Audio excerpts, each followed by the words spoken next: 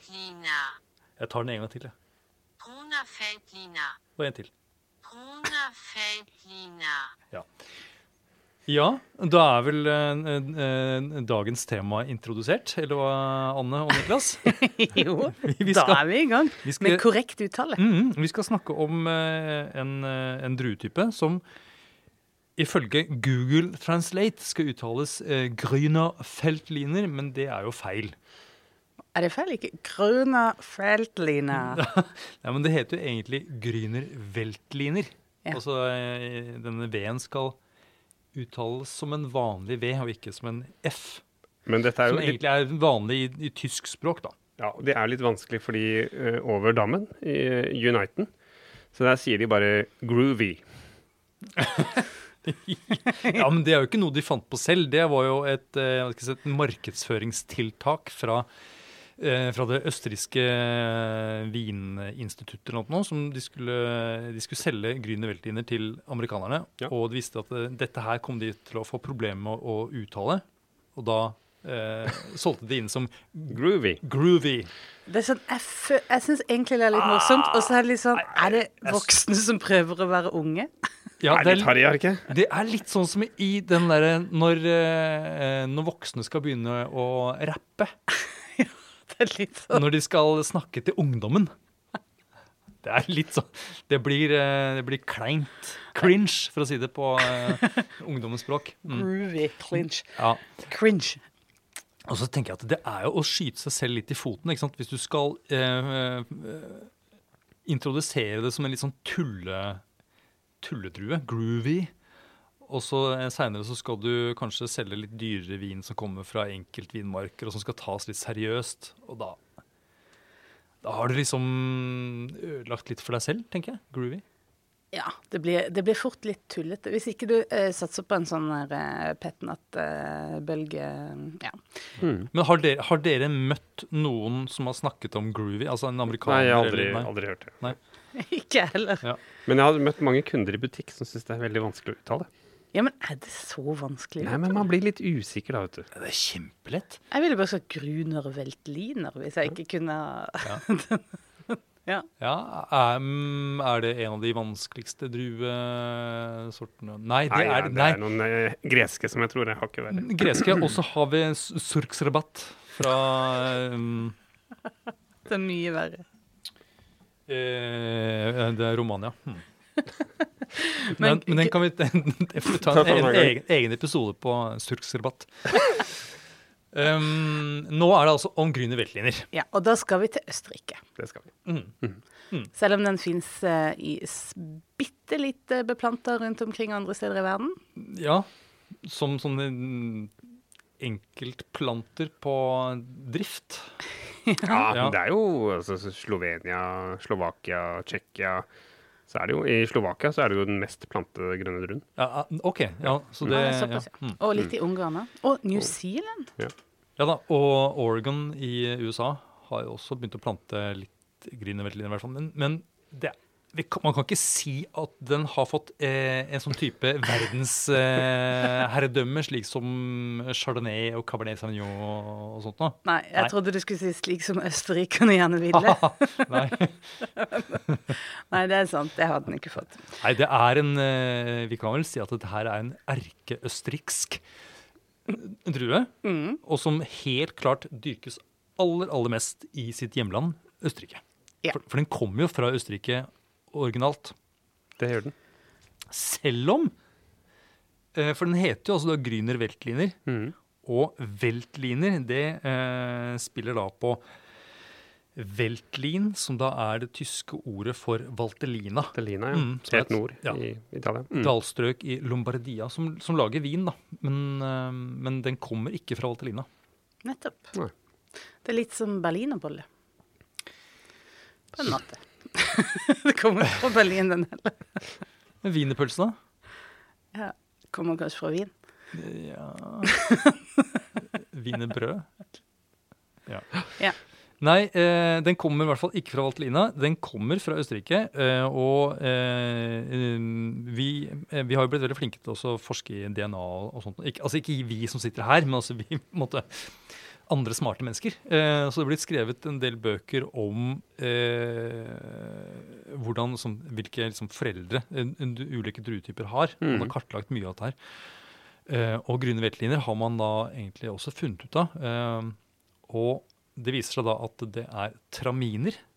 Også kalt savagnier. Ja. En egentlig veldig gammel druesort, som da er den ene forelderen til Grüner Veltliner. Og så fant de da ut, på 2000-tallet først var det vel egentlig, så dukket da opp den andre forelderen opp. En Den farskapsprøve. forsvunne mor eller far dukket plutselig opp da, etter å ha ligget i skjul faktisk, i en sånn bortgjemt beitemark øst for Wien.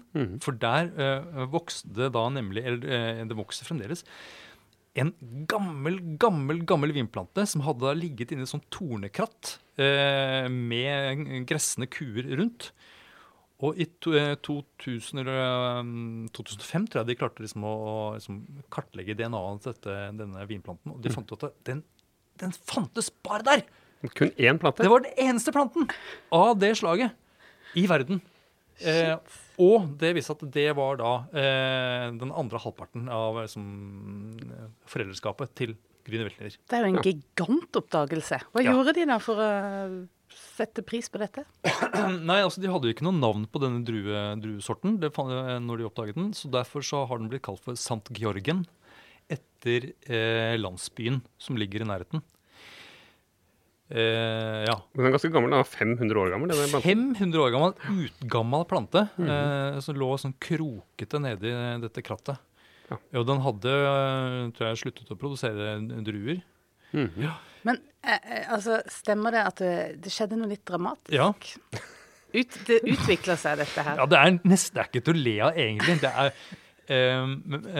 men i 2011 så ble denne planten vandalisert. Den ble skjendet. Ja. Den ble rett og slett kappet opp i småbiter. Sånn at folk kom dit skrekkslagene og tenkte at dette her går ikke bra. Den kommer til å dø. Den vil ikke overleve. Den siste av sitt slag. Noen hadde kommet i nattens mulm og mørke og rett og slett ødelagt planten. Hva skjer? Ja, Hva skjer da? Syke mennesker. Hva tror dere er dette er ikke vanlig epleslang eller på en måte noe sånn fantestrikker. Hva er det som Her er det grunnen til at man gjør sånt? Ja. Er det noen arvinger som det kommer en ny far, er det noen som skal kreve farskap? Er det noe sånt? Eller? At det er noen andre druesorter som kommer og hevner seg, tenker du? Ja, jeg skjønner det ikke. Ja, jeg går jo ut ifra at det er mennesker da, som har men hva som har drevet disse folka til, eller den ene jeg beklager å si det, men jeg ser det for meg at det er en mann. En mann i sinne? Ja, en gartner, kanskje? Kanskje, eller en som dyrker andre druesorter som heller vil ha litt oppmerksomhet rundt sine egne. Kanskje, eller en plantesadist. En som har, ja. Helt klart noe sadistiske trekk her. Ja. Men de klarte å redde den, og de har tatt stiklinger av denne. Så det er mulig å det har plantet, nå er det noen flere planter av denne er det det, ja? Ja, jeg skjønte det. Så man regner med at de kunne klare å lage vin på denne druesorten St. Georgen. om noen år. Ja, det blir litt gøy. Så du som prøvde å ødelegge planten, du klarte det ikke. Nei, fordi nå er den jo verna. Det er et nasjonalt, kan man kalle det et monument? Klenodium. Ja, nettopp. Jeg vet ikke om det er satt ut vakter og sånt nå. Jeg tror kanskje, hvis jeg noen gang kommer meg til Østerrike, så har jeg lyst til å besøke denne gamle vinplanten, St. Georgen. Og legge ned en liten blomst. Og kanskje legge ned en blomst, eller kanskje jeg skulle offre et eller annet? Ok. Anywho, la oss gå videre med Grüner Veltliner. Hvor i Østerrike er det vi finner for i Østerrike så er det ca. 30% av eller vinmarksareal som er plantet med Grüner. Det er 30%. Det er omtrent halvparten av det som er av hvitvinsdruer. Hvor i Østerrike er det vi finner de beste Grüner Veltlinerne? Ja, altså Østerrike som vinproduserende område er jo liksom konsentrert i den østlige delen. Den delen som ligger da mot Ungarn spesielt. Da. Ja. Og Ta oss bare sånn kjapt inn, for Østerrike er ganske stort, og så den nordøstlige delen, der er det vinland. For ellers, det er mye fjell ellers. Ja. Mye alpint, selvfølgelig. Nei, og da har vi jo da, det er egentlig den nordligste delen, nordligste halvparten av dette vinproduserende området, hvor liksom Grüner Veltliner er viktigst. Og så er det litt mer rødvin når det kommer litt sørover, og så kommer det til liksom Steiermark og sånt, og litt lenger sør, hvor det er Sauvignon Blanc og sånt noe. Men og det er en del kjente områder som har mye Grüner Veltliner. Det har da altså Kremstal og Kamptal som ligger på en måte ved siden av hverandre, og så har du da Wachau som ligger ved siden av der igjen. Og så har de liksom, dette er 3 sånne vinområder som ligger ikke så langt unna Donau. Altså det vil si både Kremstal og Wachau har jo Donau å gå igjennom, da, mens Kamptal ikke gjør det. Men Kamptal, Kremstal, 2 viktige områder for Grüner Veltliner. Wachau, der er Riesling viktigere, men de har også Grüner Veltliner der. Ja. Og så har vi Wagram, som da ligger mellom disse 3 områdene og Wien. Og så har vi da et område som er ganske stort, som ligger da nordøst for Wien, som kalles for Weinviertel. Også skrives med V, men uttales med F. Ja. Og det er jo det området som har aller mest Grüner Veltliner i Østerrike, og dermed i verden, da. Weinviertel. Og det området som fikk dette liksom, offisielle området med appellasjonen DAC, det var første østerrikske området som fikk DAC-status. Da. Men det har kanskje ikke blitt så berømt, egentlig, det området. Litt sånn så der. Litt sånn, ja. Det har vært litt sånn tidlig konsumviner, ikke så konsentrerte, ikke så sammensatte viner, men jeg har vært en liten snei innom Weinviertel en gang, og jeg ble litt overrasket egentlig både over kvaliteten på vinene, som jeg synes var egentlig veldig bra, og rimelige priser egentlig. Og så var det liksom ikke sånt flatt jordbruksområde som jeg liksom hadde liksom fått det for meg at det var. Det var faktisk ganske sånn kupert og mye, sånn liksom terrasserte vinmarker, og jeg tenker at det er et litt undervurdert område faktisk. Som jeg tror kan komme etter hvert med mye spennende Grüner Veltliner. Og der i Weinviertel så har man altså da 2 vinstiler av Grüner Veltliner. De har det som kalles for klassik, som er en litt sånn fruktig, litt sånn lettdrikkelig Grüner Veltliner-stil, uten fat i hvert fall. En litt sånn fruktig, rett fram stil, frisk. Og så har du den som heter reserv, som da er litt mer konsentrert, eller gjerne litt høyere modning, du har noe litt mer sammensatt i smaksbildet da. Men det reserv handler ikke noe om fatlagring i dette tilfellet. Nei. Det er i det hele tatt ganske sjelden å se fat på Grüner Veltliner. Eller ikke se, men å lukte og smake fat. Ja. Det er i så fall bare et sånt hint av fat. Ja. Det er litt bare de mer eksklusive vinene som kanskje har hatt et lite opphold på litt store, kanskje brukte fat. Ja, nei, jeg tror produsentene er sånn forsiktig med å tilføre sånn preg av ny eik, i hvert fall. Men at noen av de som prøver å kjøre en litt sånn sentralburgunderstil på de dyreste vinene, kanskje spesielt da i Kamptal og Kremstal, det kan jo skje, men sånn stort sett ikke fatpregede viner. Og mye på stål. Hvis dere skulle smake Chardonnay og Grüner Veltliner mot hverandre i en blindsmaking, hva ville dere ha kjent etter for å finne ut forskjellen, eller finne hvilken som er hvilken? Altså nå sammenlignes så Grüner Veltliner ofte med Riesling, uten at jeg synes at det alltid kanskje er sånn helt helt korrekt, men Grüner er litt mer aromatisk enn en Chardonnay. Men det er ikke en veldig aromatisk drue. Og så har den ikke Og aromatisk, da tenker du at det er litt flere fruktige aromaer? Og så tenker jeg at det ikke er så høy syre som det er i en sånn sitrussyre, hvis jeg kan si det, en friskhet, som det er i Chardonnay ofte. Er du enig i det, Anders? Ja, jeg er enig. Ja. Og så tenker jeg at de er liksom litt mer sånn dempet enn en typisk Riesling, men allikevel mer fruktig enn en del kaldklima Chardonnay, i hvert fall. Så vi har kanskje plassert det her som en missing link mellom Riesling og Chardonnay, det som ofte er sånn to motsetninger vi setter opp. Sånn aromatisk sett, ja. Men den har liksom ikke de der blomsteraromaene og de topptonene som jeg kan finne i en Riesling, tenker jeg. Nei. Men det er noe litt mer sånn jolig i aromaene. Har dere noen sånne aromaknagger som er litt sånn giveaways, hvis jeg kjenner det uten å vite altså, hva som er i glasset? Spesielt en aroma som på en måte skiller Grüner Veltliner fra røkla, og det er hvit pepper. Ja. Og hvit pepper er jo ikke det samme som sort pepper. Nei, for den er hvit. Nå lukter den veldig forskjellig, hvis man ikke har lukter på hvit pepper. Ja, hvordan skal vi beskrive den lukten av hvit pepper? Den er litt sånn jolig, nesten mot møkk. Hvis jeg skal være så frittalende.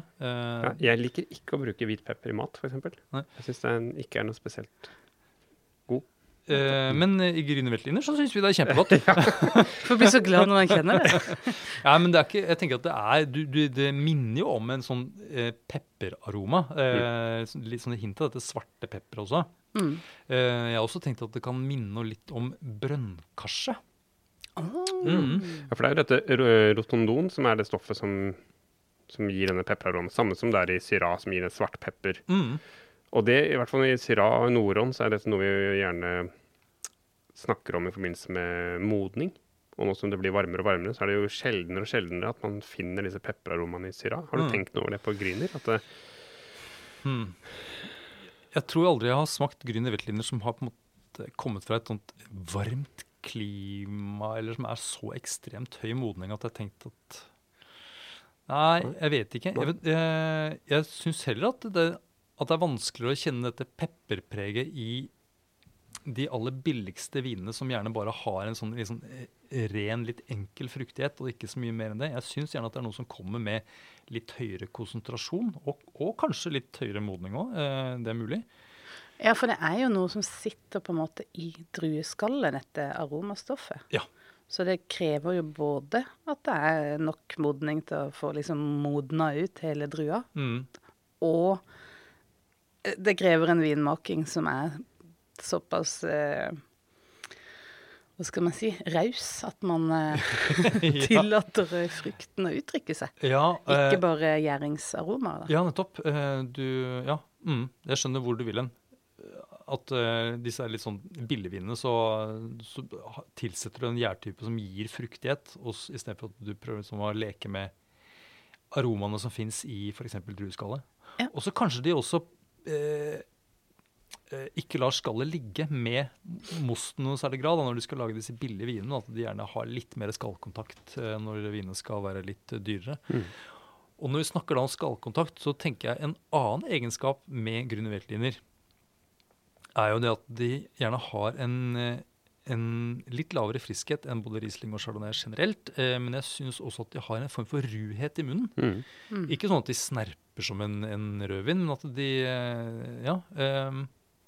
de har en sånn tekstur som gir en følelse av ruhet, som jeg tror henger sammen med skall. Det synes jeg er et bra tips når man er på en Grüner Veltliner-smaking og kjenner etter på teksturen i vinen. Det er en annen ting jeg også tenker på som skiller den litt ut, og det er noen sånn der rotfruktaktig aroma. Sånn sellerirot, skillerot, pepperrot kanskje, noe i den. Ja, helt klart. Ja. Noe at det er litt sånn jolig, men som har noe sånn innslag at det er nesten krydra. Ja. Som også er egentlig et kvalitetstegn, da. Ja, for meg er det det. Hvis jeg kjenner sånn Grüner Veltliner, Silvaner og kanskje også Riesling som har den der litt sånn bunnnoten av noen sånn bakte rotfrukter.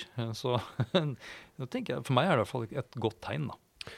Men Grüner går jo veldig ofte sånn her, det er så grønt. Synes dere at det er noe utpreget grønne aromaer i en Grüner Veltliner? Men det er jo kanskje fordi jeg lar meg litt lett lede av sånne andre opplysninger man får. Men jeg synes jo ofte det kan være noen sånne grønne urter. Altså sånn persille, kanskje til og med noe sånn litt undermodent, kanskje noe sånn, vi snakker om aloe vera i en annen sammenheng i dag, og det er noe der som jeg forbinder også med Grüner Veltliner. Eller silvaner, som jeg synes er veldig vanskelig å skille fra hverandre egentlig. Grüner og silvaner. Men tenker dere at det er så, hva skal jeg si, grønt, dette aromabildet, at det nærmer seg, hva skal jeg si, Sauvignon Blanc og Nei, ikke det helt som har et sånt markant, nesten sånn nesle og grønn paprikapreg? Nei, det er ikke noe sånn metoxypyrazin. Nei, det er mer mot det jordlige som dere snakker om, altså. Men noe innslag, ja. Men en sånn norsk høstmiddag. Sånn bladpersille, persillerot, sellerirot, sånn suppe. Enig. Ja, litt sånn høstsuppe. Ja, litt sånn kjørvel og sånne type ting. Ja. Med et lite rasp og pepperrot oppå. Og du som hører på, du tenker kanskje at dette høres ut som en veldig rar vin, når vi begynner å snakke om persillerot og sånn. Men jeg tenker at det er jo stort sett ganske sånn streite viner. Det er ikke noe vanskelig å like en typisk Grüner Veltliner. Nei, det er sant. For vi kan jo nevne sånn pære, eple, litt sånn sydhavsfrukter, noe sånn. Ja. Men det finnes jo også veldig mange forskjellige stiler. Man kan jo gjøre så mye forskjellig med en Grüner Veltliner base, eller en mousse da. Det er sant. Hva lager man? Vi har snakket om stille, tørre, hvite viner, ganske streite. Så finnes det jo så mangt. Vi kan lage skal vi ta de med bobler først? Ja. Da kaller vi Fyrløs. En sekt, som er jo da det tysk-østerrikske navnet på musserende vin. Er det da tradisjonell metode, eller er det tankmetode som er vanlig? Det er vel, hvis det er en Grüner Veltliner sekt, så er det vel en tradisjonell metode. Men man kan jo også lage petnat, som er bare sånn perlende variant, at du har bare en gjæring som du liksom begynner på utsida av flaska og fortsetter inn i, og får en litt mindre trykk i flaska, og du har gjærresten liggende igjen, så du får en litt mer sånn gjæringsprega, mindre brusende vin. Ja, og denne hva skal jeg si, trenden med petnat, det er jo noe som mange østerrikske produsenter har hevet seg på da. Så det er ikke så uvanlig det med Grüner Veltliner basert petnat. Nei. Musserende, sekt, petnat, og så har vi da snakket om hvitvin, og så er det oransjevin, som også er tenker jeg, en trend som en del østerrikere holder på med. Vanskelig å lage rødvin selvfølgelig av Grüner Veltliner, men... men hadde man kunnet gjort det, så hadde de nok lagd det også. men så er det jo de søte vinene, både Eiswein, Trockenbeerauslese og Beerenauslese, som er liksom de tre søte vinene som er vanlig å lage på Grüner Veltliner. Altså vanlig Fru Blom. Jeg tenker det vanligste er å lage en vanlig tørr hvitvin. Ja. Men dette her er sånn tysk tradisjon, og sikkert en østerriksk tradisjon også, det å lage mange forskjellige viner av samme druetype. Få litt variasjon, liksom. Ja, litt sånn som med Riesling, egentlig. Og bare sånn kjapt forskjellen på en Eiswein og en Beerenauslese, Trockenbeerenauslese, bare så vi tar det kjapt. Eiswein, det er jo da plukkes druene mens det er såpass kaldt at druene er frosne, rett og slett. Så mye av vannet i druen er da iskrystaller, og så presses da druene mens iskrystallene finnes i druen, og da det er konsentrert. Da. Det som renner ut da, er en konsentrert most. Og det blir vin med sånn veldig ren fruktighet. Sånn tydelig fruktighet, ja. I motsetning til Trockenbeerensausleset, som da har angrepet av botrytis. Veldig ofte, ja. Ja. Og så er det jo, de er inntørka. Mer sånn rosinaktig smak. Ja. Mhm. Jeg tror det er de viktigste stilene. Jeg tror ikke at jeg vil hvis når jeg smaker disse søte vinene av Grüner Veltliner, det er ikke sånn at jeg tenker at aha, dette her smaker Grüner Veltliner. Nei. Det gjør jeg vel ikke. Men en ting som vi kanskje ikke har nevnt, for veldig ofte så tappes jo Grüner Veltliner 100% en drueviner. Ja. Er det i noen tilfeller, ledende spørsmål, en blandingsdrue? Ja, Jeg tenker i petnat og i orangevin, så er det ganske ofte blandingsdruer. Sant? Blander med alt mulig. Welch, Riesling, Jeg vet jo hva du skal fram til, Anne. Ja. Du skal fram til det som kalles for Gemischter-Satz, Ja. som er en østerriksk spesialitet, vil mange si. Men det finnes en ekvivalent i Tyskland, eller et par stykker til og med. Men det mest kjente er da altså denne spesialiteten fra et område som ligger. Det er vinområdet som egentlig ligger i Wien. Og der er tradisjonen at man dyrker flere forskjellige typer druesorter i samme vinmark. Og så høster du alt sammen inn, rubbel og bit, og så lager du en vin av det. Ja. Uansett hva som er i vinmarka. Og der såkalt field blend. Og der er en Grüner Veltliner en viktig bestanddel, da. Yes. Helt til slutt synes jeg vi skal ta en rask runde på hva vi synes Grüner Veltliner. Og da snakker vi egentlig om den tørre stilen, hvis ikke dere har noen umiddelbare andre assosiasjoner. Nei, vi holder oss den vanlige. Den tørre og stille vin. Ja. Hva spiser vi til det da? Eller når skal man trekke frem Grüner Veltlineren? Nei, når det er knødeldag hjemme hos oss på Korsvoll, så er det alltid Grüner Veltliner. Det er jo tirsdager er knødeldag. Ja, det er klart. Og knødel, det er en pasta, ikke det? Ja, Eller er det potet? Det er mer som potet, men også spetsle. Spetsle var det jeg tenker. Og maultasje. Spetsle har vi på torsdager. Maultasje på søndager innimellom hos oss. Nei, men for å være litt seriøs da, disse litt mer sånn konsentrerte og komplekse vinene, lyst kjøtt, kylling, kalv, svin, sånne type ting. Ja, og jeg tenker alt som har litt sånn krema, smøraktig tilbehør også. Ja. Det kan godt være alt fra vitello tonato til en carbonara kalvefrikassé. En torsk med smørsaus. Absolutt. Jeg tenker også sånn, kanskje en sånn norsk høstsuppe, sånn rotfruktsuppe. Ja, absolutt. Ja. Og jeg må si at jeg hadde en sånn enkelt Vinmark høykvalitetsgryner som er ganske rik, litt sånn feit, men også har god friskhet. Veldig god konsentrasjon, som jeg hadde til fårikål nå tidligere i høst. Ja. Og det fungerte veldig godt. Ja. Kult. Og da kan vi bare nevne at disse enkeltutmarksvinene fra Østerrike, der står det gjerne Ried foran et navn. Hvis du ser det, står Ried for eksempel Kefenberg, eller Keferberg heter det. Så vet du at du har en enkeltvinmarksvin. Da. Og så står det gjerne, er det ØTV det står på de? Ja, hvis produsenten er medlem av Österreicher tradisjonsweinguter. Ja, som minner mellom det tyske VDP. På en måte. Ja. Og de litt sånn enklere, litt sånn fruktigere, slankere, klassikk-stilen, så er det, jeg tenker sånn der salat av sånn cæsarsalat, kyllingsalat. Ja, salater av ymse slag. En liten rekesmørbrød hadde ikke vært helt dumt det. En liten rege. Ja, helt klart. Helt klart. Og så vil jeg da bare på tampen bare reklamere, det er kanskje feil å si at jeg skal reklamere på Vinmonopolets podcast.